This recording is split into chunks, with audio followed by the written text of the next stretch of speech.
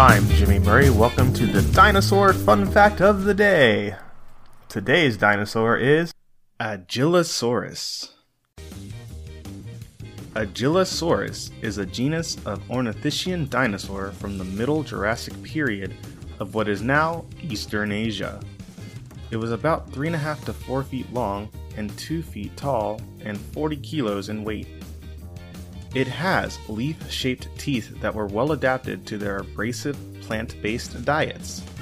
Most surprisingly, the wavy enamel of the teeth of A. louderbachii and all other ornithopods, presumably to make it more resistant to wear, was previously thought to be exclusive to the hadrosaurs.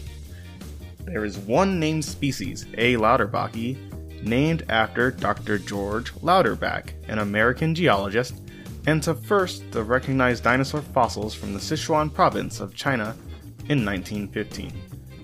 A single complete skeleton of A. louderbachii is known to science, one of the most complete small ornithischian skeletons ever found.